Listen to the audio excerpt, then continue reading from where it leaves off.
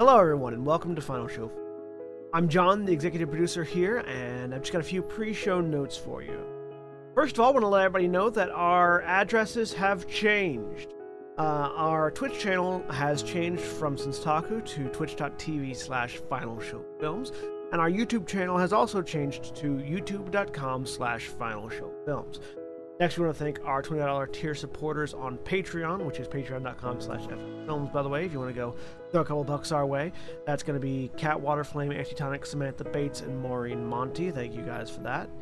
Also, our website is in the process of getting updated, so go take a look at finalshowfilms.com. We've got Mara and Jeremy are working on updating all of our stuff there, making it look nice and like a modern website, and frankly, they know what they're doing far better than I or Austin ever did. So if you want to check out the things that are changing over there, you go do that. Follow us on Twitter at Final Show Films for updates for all future things, including things that are going on with our website and going on with the Patreon page, and things that are going on live as we stream them, as well as our podcasts and everything else. So thank you very much for watching. Y'all have a good day.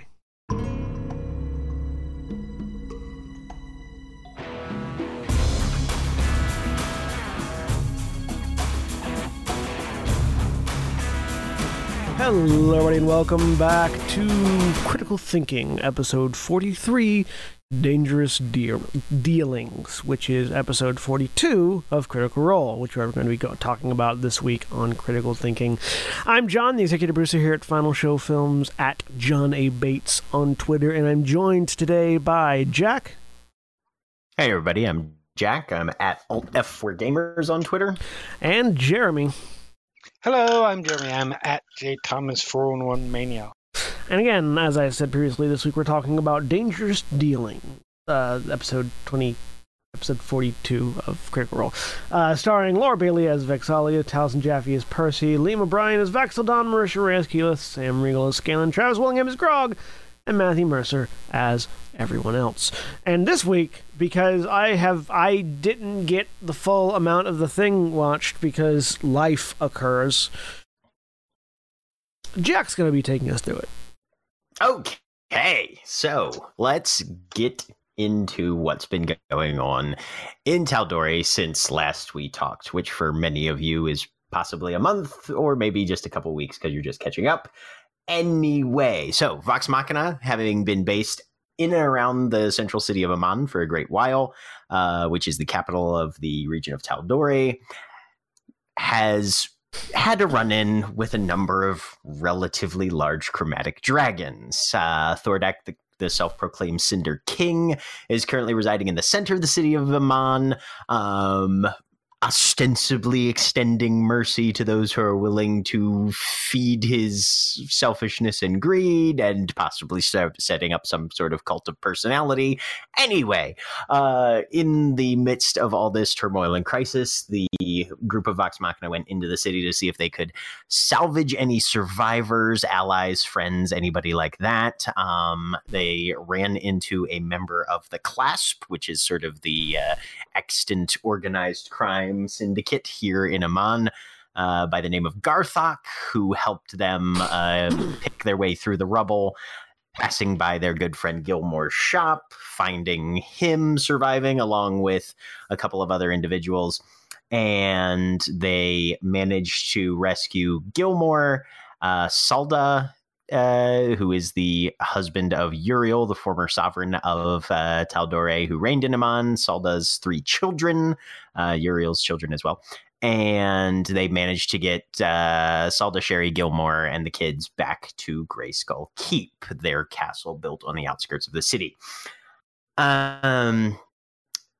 During the rescue, they attempted to try and reclaim some of the potentially scattered valuables from Gilmore's shop, given that he's known to keep a wide variety and assortment of magical and or powerful artifacts for sale. Unfortunately, most of those had already been stolen or delivered to Thordak before they were able to reclaim any of those. And then they managed to get back to their keep, to a relative place of safety, and hunker down in their temple of Sarenrae, where a number of the escaped refugees are currently trying to manage to scrape themselves together and figure out what the next step is in terms of surviving the sack of Amon. Which is what brings us to sort of Act 1 of this episode. Vox Machina is trying to parse together some sort of cohesive plan in order to figure out what to do next. Percy brings up the clasp, given that they've already encountered Garthok in the previous episode.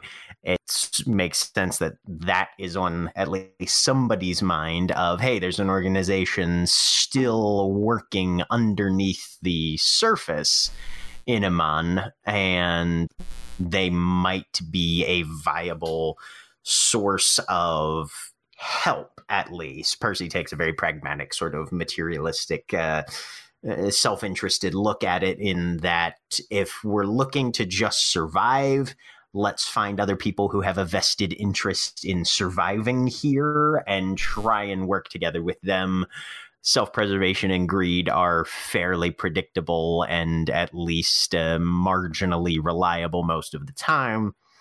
Most of the rest of the group doesn't think that that's a great idea. I mean, but with good reason. I mean, the concept of, and this is one thing that I really enjoy in especially city-based sort of factional type campaigns, when you have a number of various organizations that are sort of open to use.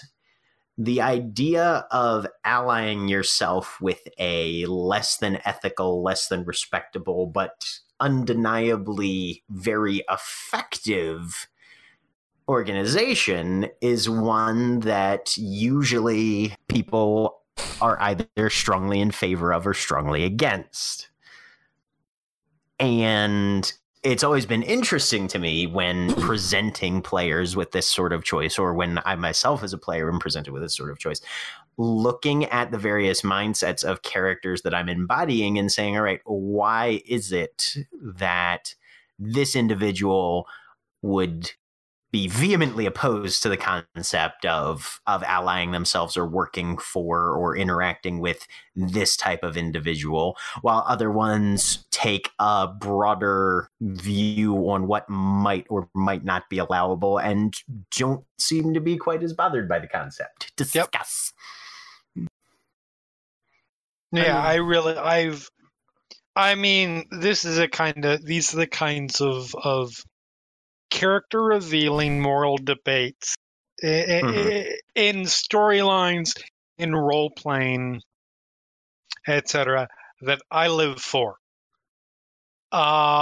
This is, I've said it before, this is why I generally like Marvel over DC.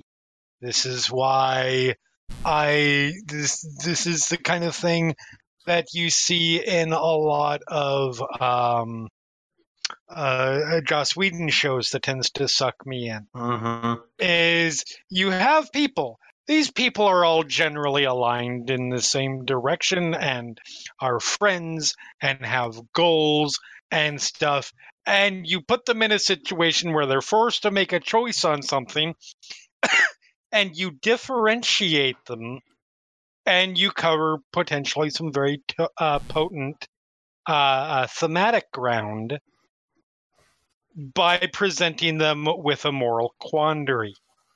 Often something like this. Are you going to make a deal with somebody who might be able to get something over on you, might have negative designs, might be much more morally gray, and you're bringing in some bad with the good? That sort of thing. I live for this kind of thing. I think it's particularly useful when you are driving a narrative from a authorial perspective, as a mechanic to use when you're trying to drive home a point, or when you're trying to make clear the morality of your story. Because you have sort of two different approaches to this. You have it's effectively what to you is worth doing in the name of the greater good, whatever the greater good is for your particular perspective, and the greater good not necessarily being a uniform idea. And so, because one character's greater good can differentiate from that of another character. And so you have the two primary ways that this revolves around is either you have the Superman route, which is never lower yourself to that level in order to if you decide to. And understanding of, obviously, there are going to be examples of stories where Superman has not gone this route because Superman is a decades-old character. But the standard of, if you lower yourself to that level, then what is the purpose of the greater good that you're fighting for? You know, what use is it in having a city that's left standing if it's not free? Like, yes, you got rid of the dragons, but now Hitler's in charge. You know, that kind of a thing. Always goes back to Hitler, doesn't it? I mean, it's the easiest. Always go back. It's the easiest way to sort of crystallize the idea. I mean, why not like Charles Manson? Okay. You got rid of the dragons, but Stalin's in charge. Is that better? There you go. No, that's at least different. Yes. You got rid of the dragons, but Stalin's in charge. You got rid of the dragons, but Dick Cheney's in charge. Can we have Hitler back? And so I'm sorry. Did somebody put Hitler down somewhere? We have him. He's in his comfy couch. Anyways, my comfy chair. Oh my god. Anyway, but so you have that, and then the other one is, any means justify the end. Like, so long as it doesn't. What's important is getting rid of the dragons or restoring the town, whatever. I will work with the devil if that's your Ghost Rider approach. I will work with the devil if it will get me the thing. I was going to call it the Loki approach, but that too. Now I really want to see a buddy cop comic with Superman and Loki. I mean, yes. Does Loki exist in the DC universe? No, he does not. I know Ares does, but Ares is very much not Loki. Yeah, well, I know, but it's like they have gods. It's just which gods they have are. I mean, DC has a version of the Norse mythology, but they very conspicuously stay away from it most of the time for obvious reasons.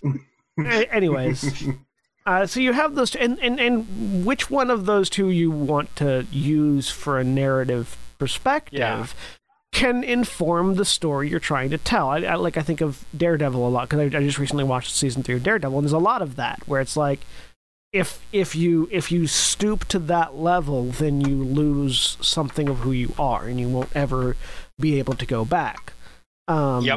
Whether or not that's good is dependent on what you're trying to get across.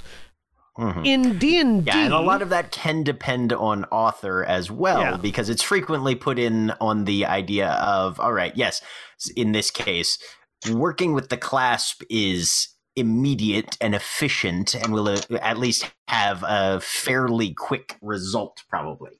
But what happens further down the line? Yeah. And that's generally where people start asking questions. In D&D... on the other hand, I have a problem with it, and not with it inherently, because it's a thing that happens. It's a thing that I've used as a GM, but encountering it as a narrative block, it results in a certain amount of stereotyping of characters. You get the phrase "lawful stupid," which comes from lawful good characters who don't want to take the easy route to resolve the problem. They want to stay true to their code. They want to follow this set of laws that they've set for themselves, and where in narrative fiction, when you're writing, that can often be painted as a heroic stance, as this person will, sacrifice the easy route to going, to taking the harder road to be the more heroic individual. In D&D, it ends up being, you're being a roadblock to my efficiency. And that's when it ends up being referred to as things like lawful stupid, which can cause drama in the party, yes, but can cause the wrong kind of drama in a party. Well, okay. People are, now we're just never going to tell this person any of our plans because they're always going to have to be noble and lawful about it. And it's like, that is a thing that I have seen happen. That does happen when this kind of narrative point comes across in D&D in particular. It absolutely does. It is something that definitely happens. I would argue this is my problem with the concept of alignment, period. But which I am infinitely glad that Wizards has slowly, edition by edition, moved away from the strict interpretations of alignment that it was, to be fair, required, more or less, unsaid, required to have during the Satanic Panic era. Yeah. You could, if you strictly laid out alignment and said, if you move away from this alignment, you're losing experience points. Oh, by the way, you can't play evil characters. Then nobody could accuse you of corrupting you. Well, yeah, they could still accuse you. But you had they were doing what they could to forestall the accusations. You had a mechanism that you could point to and say, "Look, no." Exactly. Yeah. But so that's my problem with alignment, period, is most of the games that I've really emotionally latched on to over the years I've played role-playing games, with the exception of D&D, because I do obviously very much enjoy it, have been ones without alignment systems, or have morality systems, but are much more fluid and shades of gray-y. This is why I swear by the humanity system in the World of Darkness and things like that. It's also I find, and this is going to be a problem with even the best role players, but I think the best role players, it's minimized and the benefits outweigh it of the wrong kind of drama thing, where those sorts of things can be viewed as a role-playing challenge. Yeah. And something where instead of, okay, we are just going to repeat this argument ad nauseum every session for the next 25 sessions or so. And we're just going to keep this person in the dark, but talk about it out of character in front of them and cause that kind of frustration. Yeah, to clarify, what I mean by the wrong kind of drama is where your characters are so at odds with the way that they want to approach a situation that you begin excluding the player from participating by locking their character out of the discussion. That is, yes, and that is not how you should do that. Don't do that, players. And this is always my argument towards that, which is, I hear all the time when that sort of thing happens of, well, yeah, but this is what my character would do. And I always argue, yes, no, absolutely. It very well could be what your character could do. You are in control of your character, and if your choices are excluding somebody else as a player from the game, you are making asshole choices. Yeah. Yeah. Though to be clear, it happens it happens even with the best players. Yeah. I'm not saying that I've never done it, because I have. I've done it probably in the last year. Yeah. Nobody's perfect, but. So I do want to be clear. This is a situation that can occur outside of D&D. Yes. Oh God. Yes. The lawful good alignment isn't a mechanical thing. It's a I've made a character who who has this code that they want to. Yes. Or I want to stick to. Like, and that's not a bad character to make. I just really hate when it gets denigrated to lawful stupid. It's like, it's not lawful stupid if you have a code that you want to stick to. Well, and that, to me, that goes into how much somebody really thinks through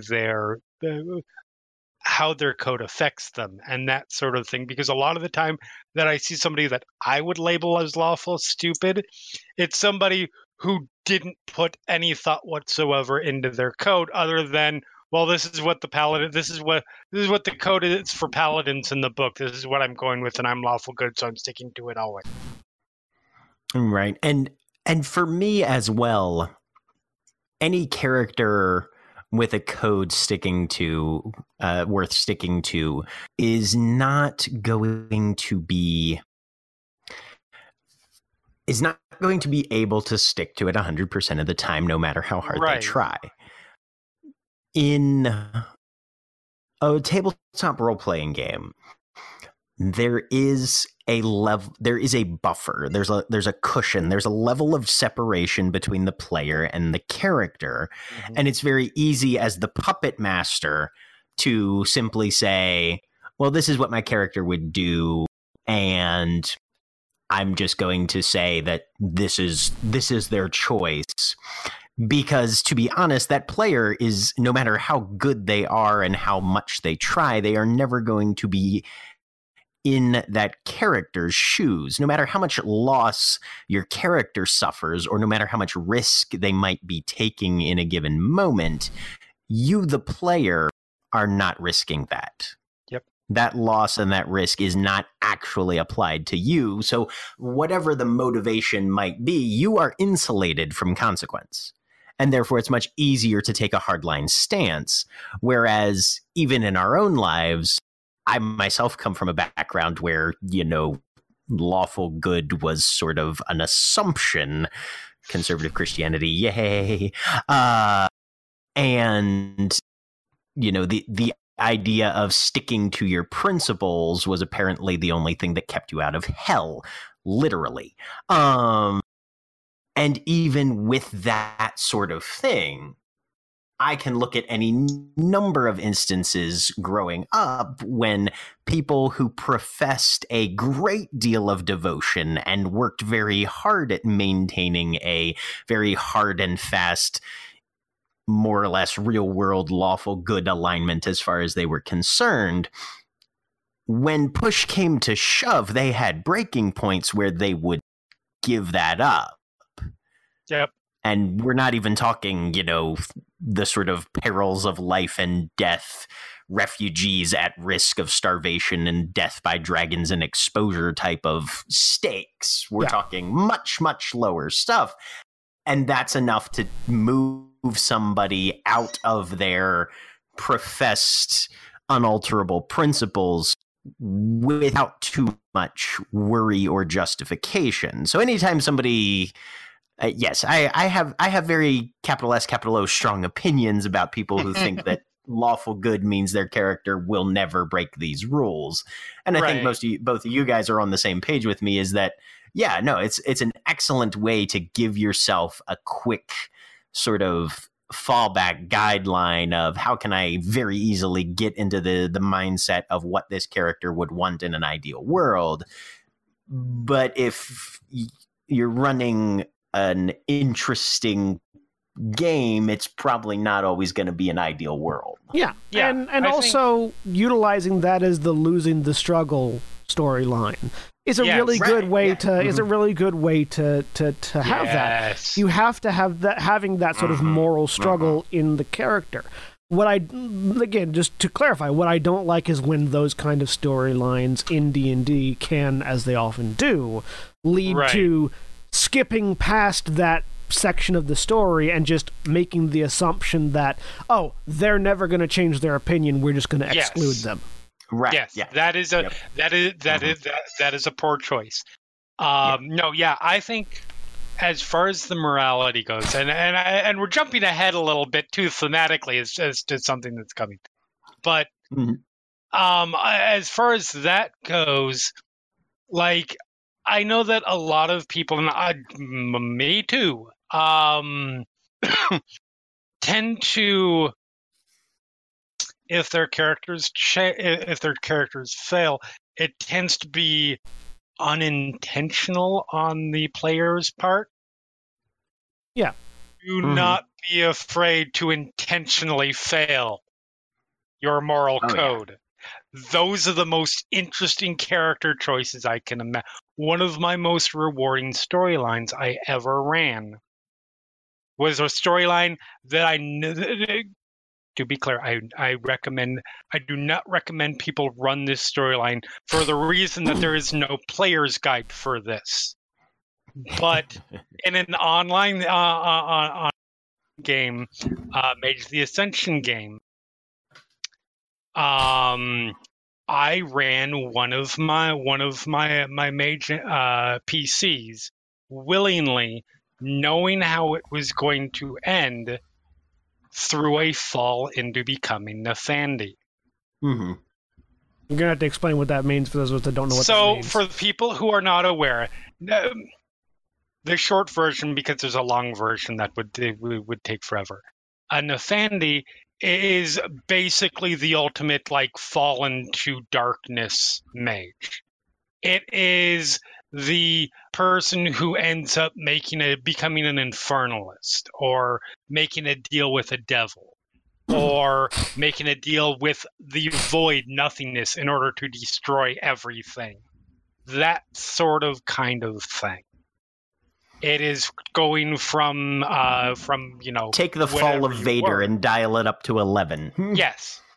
It is going from whatever you were, which in this case was a 21-year-old, fairly innocent, naive, idealistic Cult of Ecstasy mage, to the as far into the opposite of that as you run.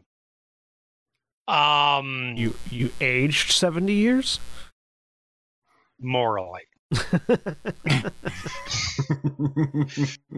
And again, I'm not saying run out and do this, mage players, because like I said, there's a reason that there's no Nefandi book. But at the time, it was me. These are the kinds of storylines I really enjoy exploring in terms of personal darkness and morality and things like that. It was a storyteller that I trusted like no other GM or storyteller I have ever trusted in my life. Because otherwise I wouldn't be comfortable with that kind of thing. And it was knowing how it was going to end going into it. The character did not continue at that point after the fact, was I think one of the keys. One would imagine, yes. But anyway, the point is making those choices of when this character was going to make the wrong choice and fall off their code, and what that meant to this storyline overall, it was if you've ever played on, like in one of these in an online chat-based setting, you know, it's more sandbox sort of thing. It's more freeform.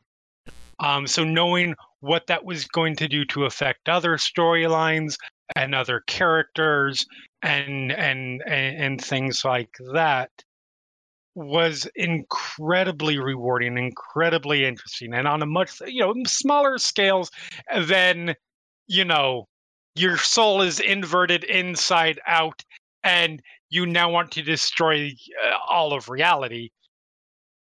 Choosing to make those falls from your moral code results in better and more interesting characters, in my opinion. So all that to say, I mean, at least our diversion was on topic this time. It was mostly. It was. 95% and I've always been the type of player that if my GM hands me the ethical dilemma and one of them seems more dramatically satisfying in the short term, I dive headlong into that shit. Yep. You know, because partially because most frequently I see players do what Vox Machina does here. They're presented with multiple options, one of which seems like the quick and easy way out, although extremely risky based on who they're going to have to deal with in order to get where they're going. And they say, and no, we're going to wait for something safer, something better. You know, there's the level of conservatism and caution that many adventuring parties tend toward. You know, it's the reason why a lot of times you'll have sessions of mostly just planning, because we want to make sure we're definitely prepared for whatever fuckery this asshole behind the screen who just smiles and nods at us all the time is going to hand to us. I'm feeling very attacked right now. It's okay. I'm attacking myself as well. You guys have played Changeling with me. And with that, while I definitely understand the motivation both from player and character side on that, I tend to be much more interested in those like you're talking about, Jeremy, those stories where they take the risk. Yep. And then they have to dig themselves out of it, or it falls down on top of them, or and not you dig have to start somewhere else. Yeah. Right. Yeah. Mm-hmm. But on that line of gathering further information and trying to find more options and information, Pike and Keyleth start scrying on various places. They discover that Singorn, which is the city that Vax and Vex's dad is from, is just vanished, and draw the conclusion that it possibly has gotten transported to the Feywild. We'll get back to that in a few episodes. Because Percy's a nerd. Because Percy's a nerd. Yes, Percy is that kid who sat in the library and read everything he could about the Feywild, despite the fact that he doesn't have any elves around. They check in on Whitestone, on Vasselheim, on all these other places that, and it's a neat little montage of going them following the trails back to the places they've been, places they've cared about, places they've interacted with, to check on them. And turns out that most of the stuff further afield, either on the boundaries of Tal'Dorei or further out in the countryside or even on other continents, seems to be okay. This is a regional problem, at least at this point. These dragons. It's a regional cataclysm. It's a regional cataclysm. It's not a global cataclysm. It's just it's a you know, it's a national issue. It's a national really, scale, yeah. right? I it's mean, a national regional issue. cataclysms are generally what you want to have. Yeah, no, if you're gonna have to have a cataclysm, you want it to be regional. They start discussing travel options and things like that, and they use Keyleth to open a door through transport via plants to get all the refugees out of Castle Greyskull, which I think was a great plan because, you know, there's a dragon literally 3 miles away, into Whitestone, which doesn't seem to have been affected yet. Talks with some people up there, and then they go back to this idea of talking with the Clasp and seeing what sort of options they have, and begin to push once more into the ruined city. On the way, they encounter wyverns ridden by lizard folk, which they had touched on before as followers of Thordak, sort of his small army that he's building, and they have to ensure that these guys don't get back and report that we have independent parties moving through the ruins. So there's a little bit of a battle, and then they finally get to the entrance to the Clasp.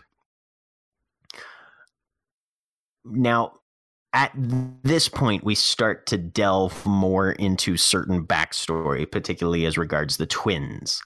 Vax, being a rogue, obviously has sort of stereotypically more connections with the criminal underground, and some of those start to bubble to the surface. Turns out that Vax has had interactions with the Clasp before, which was partially the reason why he was so vehemently objecting to it when Percy made the suggestion, because he has history here, he has background, and it wasn't pleasant. And some of the backstory that comes out, you start to realize just exactly how sort of dark Vax's background is, which is an interesting way, because there's a number of ways people can play rogues. But most recently, I feel like most of the players that I've interacted with, your mileage may vary, tend towards the more folk hero, Robin Hoody, scoundrel with a heart of gold, does the wrong thing but for the right reasons kind of thing. I prefer the scoundrel with a heart of gold in a box on his desk. See, now I'm feeling called out. Y'all, that's right. Y'all never played with me playing a rogue before. That'll be fun if that ever happens. No, and you guys have not played with me playing a rogue yet either. And motherfuckers. Which is a perfectly acceptable way to play a member of the rogue class. Absolutely. But I like seeing this sort of return to the fact of, if you're the sort of character that stays out of sight as a reflex, whose entire strategy tends to be built around exploiting other people's weaknesses and flaws, who takes advantage of things at the best time for themselves and the worst time for everybody else, something has probably occurred in that individual's past that has given them that sort of default approach to life's problems. And Vax begins to expound this story of how someone who was affiliated with this organized crime syndicate literally put out a contract to capture Vex herself, Vax's sister, and what he did in order to ensure that she was not subject to whoever this apparently significantly predatory individual who definitely wanted her alive and not dead. Draw your own conclusions there, but none of them are pleasant. What he did in order to make sure that got resolved to where Vex never even had to know about it until now. Kudos for the wonderful way that was played off without having to get explicit about it. Yes, excellently done. Where and Liam does a fantastic job of communicating the menace of a historical situation without going into necessarily all of the lurid details that one might have been able to do, probably out of respect, both in and out of character, out of respect for the audience, the players, the characters themselves, and it's another mark, I would say, in Vax's very sort of protective nature, particularly around the people that he cares about most. Pretty much tops that list almost all of the time. Yep. But this is sort of, but to go in debt to this organized crime syndicate in order to, they brand him on the back with an icon in order to symbolize the debt that he owes with them. And Vax is concerned that Vex going down there, some of the other people who may have been aware of this deception having taken place will suddenly start to put two and two together and realize that, a scam was pulled in order to protect this female half-elf that's been, an operating member of Vox Machina for quite some time. And all of these events, of course, happened before the twins joined with Vox Machina, and so they didn't have necessarily the backing and standing that they would have maybe needed if they were going to confront this in a more direct fashion when it had happened. And for me, this is one of the best narrative moments of this episode. Yeah. Just all of the things surrounding Vax's interactions and the darkness of his past, and him having to sort of go back and reconfront that sort of thing all over again. But once the twins are both on the same page, and they begin to scout down and inside, disguise happens and then doesn't happen, and they meet a ranking class member asking him to help and provide information as Vox Machina plans to try and figure out how to defeat these dragons. He makes a counteroffer that, he's apparently quite willing to perform these services as long as they will grant him entrance into Vasselheim, because Vox Machina has much more of a foothold there, and the clasp has not really been able to pierce those obstacles themselves. And eventually the decision once again comes down to what choice is Vax going to make. Because there's debate going back and forth, and he's left as the deciding vote. And there's a fantastically dramatic moment in which he decides not to take the class offer, which gives Matt this excellent dramatic moment to present consequences immediately. And I love it when this happens, where it's not simply left hanging as a loose thread or an open-ended question, but Vox Machina is immediately told, you are persona non grata as far as the clasp is concerned now. You are enemies of the Syndicate. They walk out. They are allowed to leave, but they hear the secret entrance that they came in through being collapsed behind them. And with as much emotion as is going on, especially for Vax'ildan in this, he literally strips off his armor and has Keyleth burn the brand that the clasp had initially marked him with when they bargained with him to save his sister off of his back, which is fantastic. Yeah, well, it's a really good series of events. And it does. We do have to talk about this part. Have a section that was a bit controversial amongst the fan base. A bit. I mean, yeah. Go for it. So in the middle of the negotiations, why the big decision is ultimately left up to Vax, but in the middle of this negotiation, in front of the people that they're negotiating with, Keyleth decides that now is the time to speak up and say, "Hey, maybe this isn't the best idea. We don't want to give these people access." And to be fair, this was the first time that they had just learned the payment, the Vasselheim aspect. This was the first time that the Vasselheim aspect of the deal was presented, and Keyleth, rightly so, was like, "Hey, no, we shouldn't give them access to another city that they currently aren't in, because that could be very bad for that city that currently does not have an underground criminal organization of this particular type. The kind that kidnaps people and sells them to others for questionable activities." And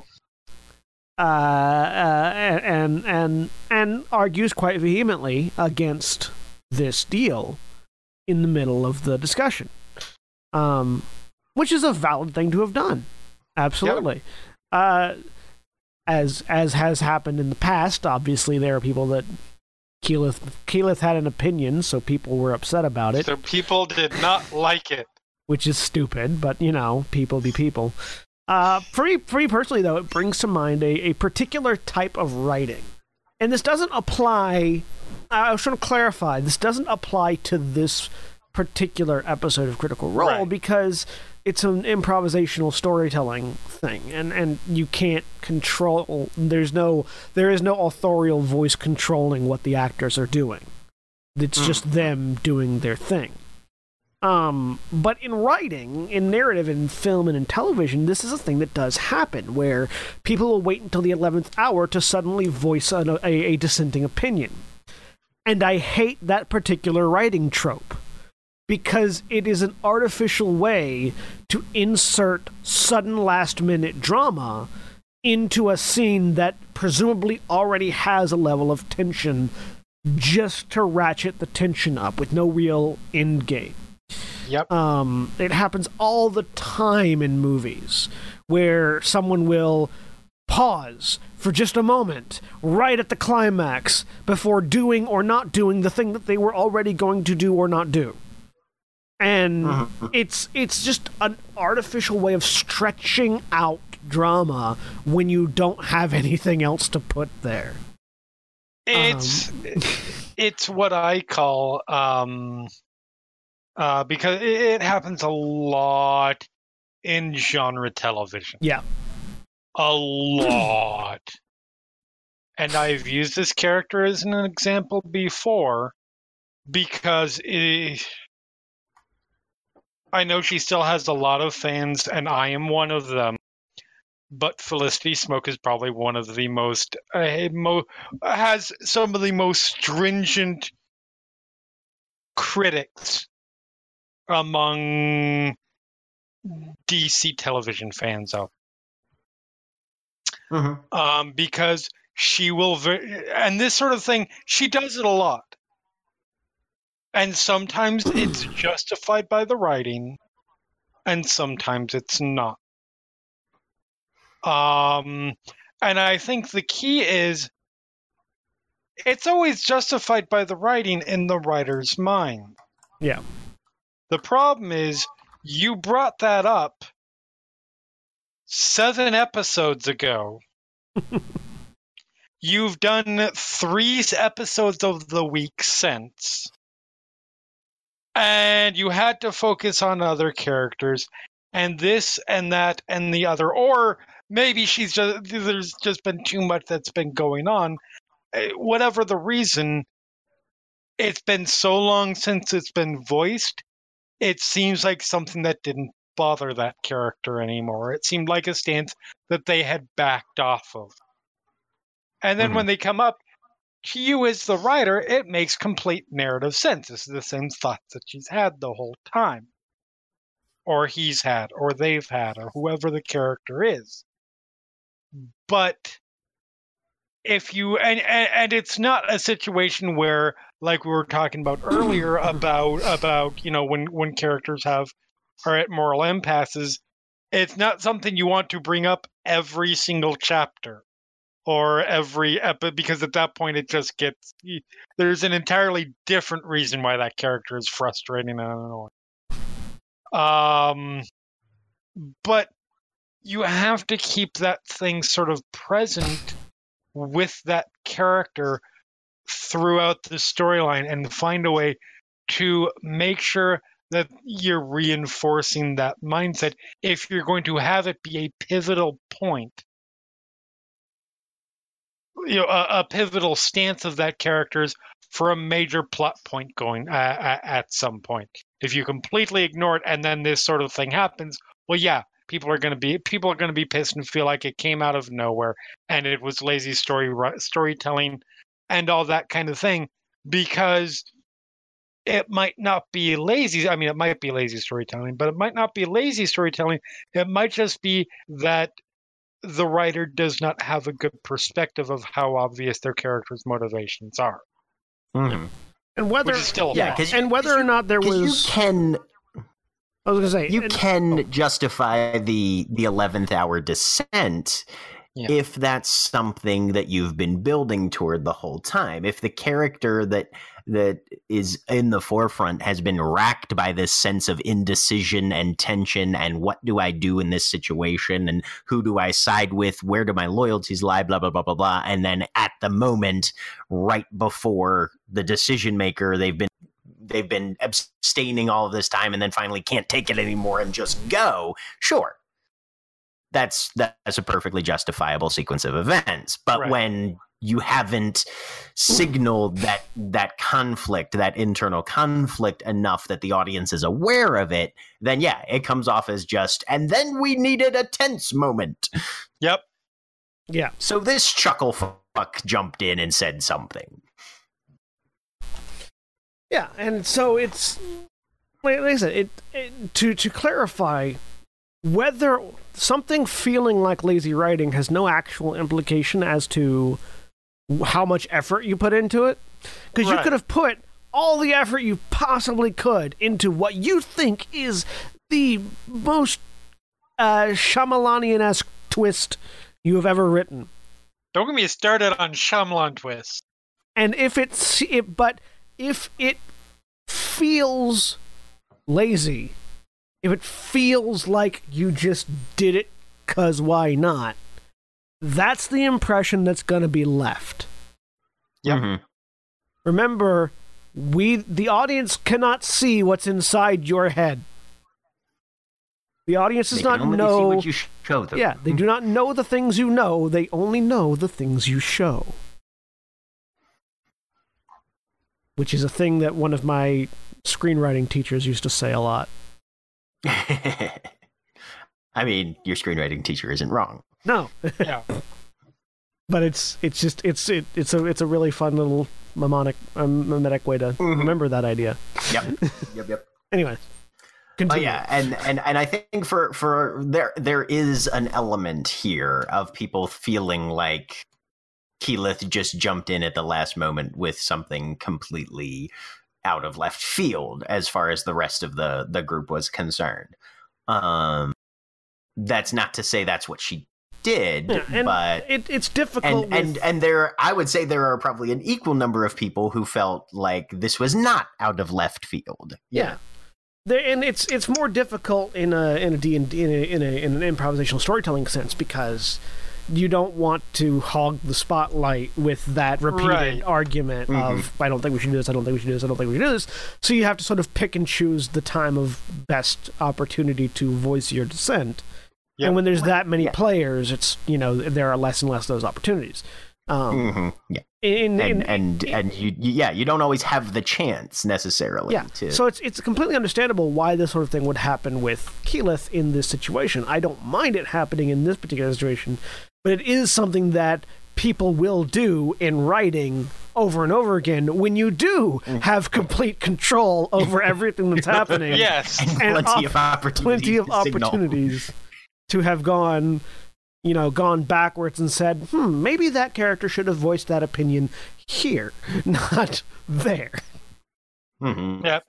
I tend to be a little bit more forgiving of it in television, for example, than I am in narrative, in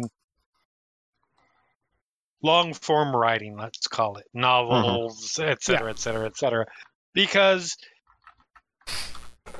unless you're pulling a Westworld, and by that I mean they had every script of Westworld written before Westworld season 1, and I think season 2 written before they filmed a single minute of the season.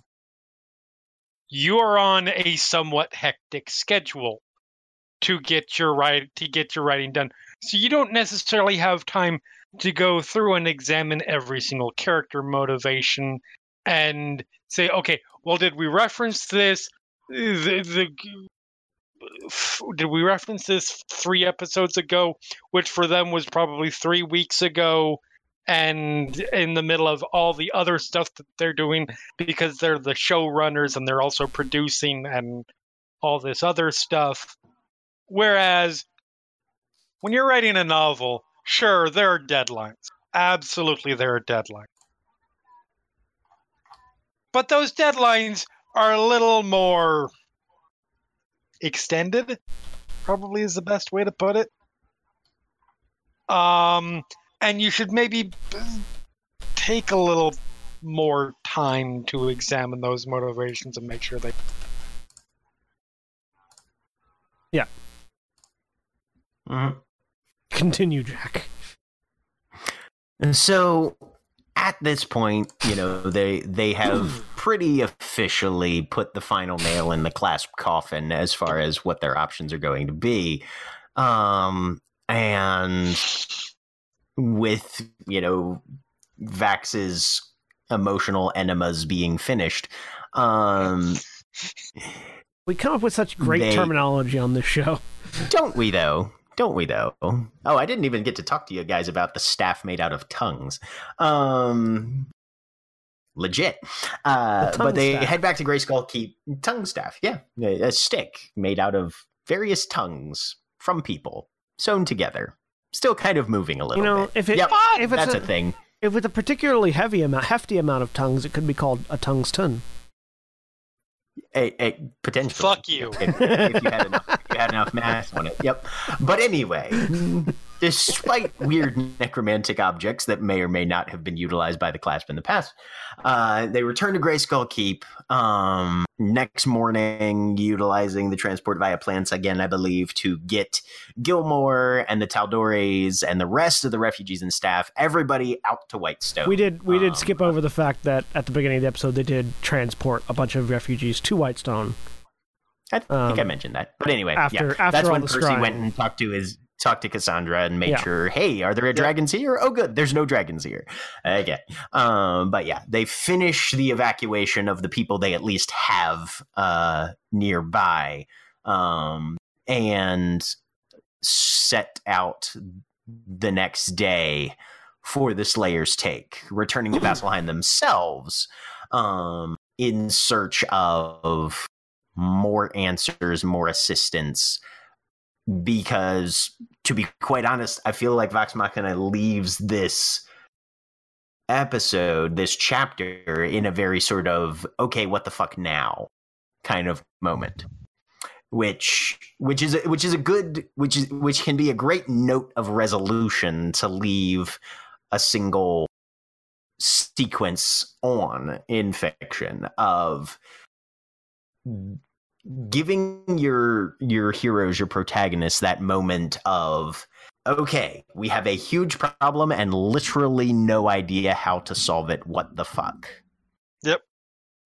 Because it's an excellent framing sequence, especially for the viewers as well, if they are used to seeing, Buffy kick the ass of literally everything that crawls out of the ground in Sunnydale every week. When she gets to that moment of, holy shit, this is not something I am prepared for. And then you give your audience a week to just let that percolate for a little bit. Ubervamp. Yep. Just don't do what they did with the Ubervamps and 6 episodes later, the ninja problem? The neonates are just beating the shit out of them, no problem. The ninja problem. One Uber vampire is the worst thing ever. 1,000 Uber vampires. Yeah, and to be fair, 1,000 Uber vampires and a spell that awakened and empowered every potential in the world. But still, it is true though. It's like the more enemies that there are, the weaker they get. Yeah, the ninja rule is the thing. Law of conservation of ninjutsu. There's an equal amount on either side, and therefore whoever has the fewer numbers wins. But yeah, and it's an excellent setup point for what is going to happen next episode, involving a certain Sphinx that we've met once before. So what actually did happen at the end of this episode? They travel into the Slayer's Take. They talk with some people. They talk about who they're going to meet next week, because it being a produced show, they know who their guest characters are going to be. Right. And basically we sort of get the lead in that, hey, Cash and Zara are coming back. And then they just kind of crash. And they all rejoiced. Cash and Zara are coming back, and also things will happen next week. Stay tuned. Yep. Pretty much. This was also in the middle of all that, they fought some wyverns. Yeah, we talked about them murdering the wyverns. Did we? Yeah. I seem to have been blanking out at certain sections of this whole episode. We've just been like. Also, they went to Whitestone. Yeah, we mentioned. Also, they killed some wyverns. Yeah, we mentioned. Okay, just wanted to clarify. Yeah. Normally, I'm the one doing the talking, so it's like. I know your pain. So it's like not being. Not like I haven't done that before. Yeah. Right. Mm-hmm. Yep. So used to being the one that knows all the things. But yes, everybody's favorite guests will be back next week to help our wonderful incompetents figure out what the fuck to do about a whole bunch of big old dragons. And to make the conversations that much more awkward. Oh, there's some fantastically awkward stuff in the making. This was always fun. This was another one of those episodes where not a whole lot happened. Like overall, not a whole lot happened.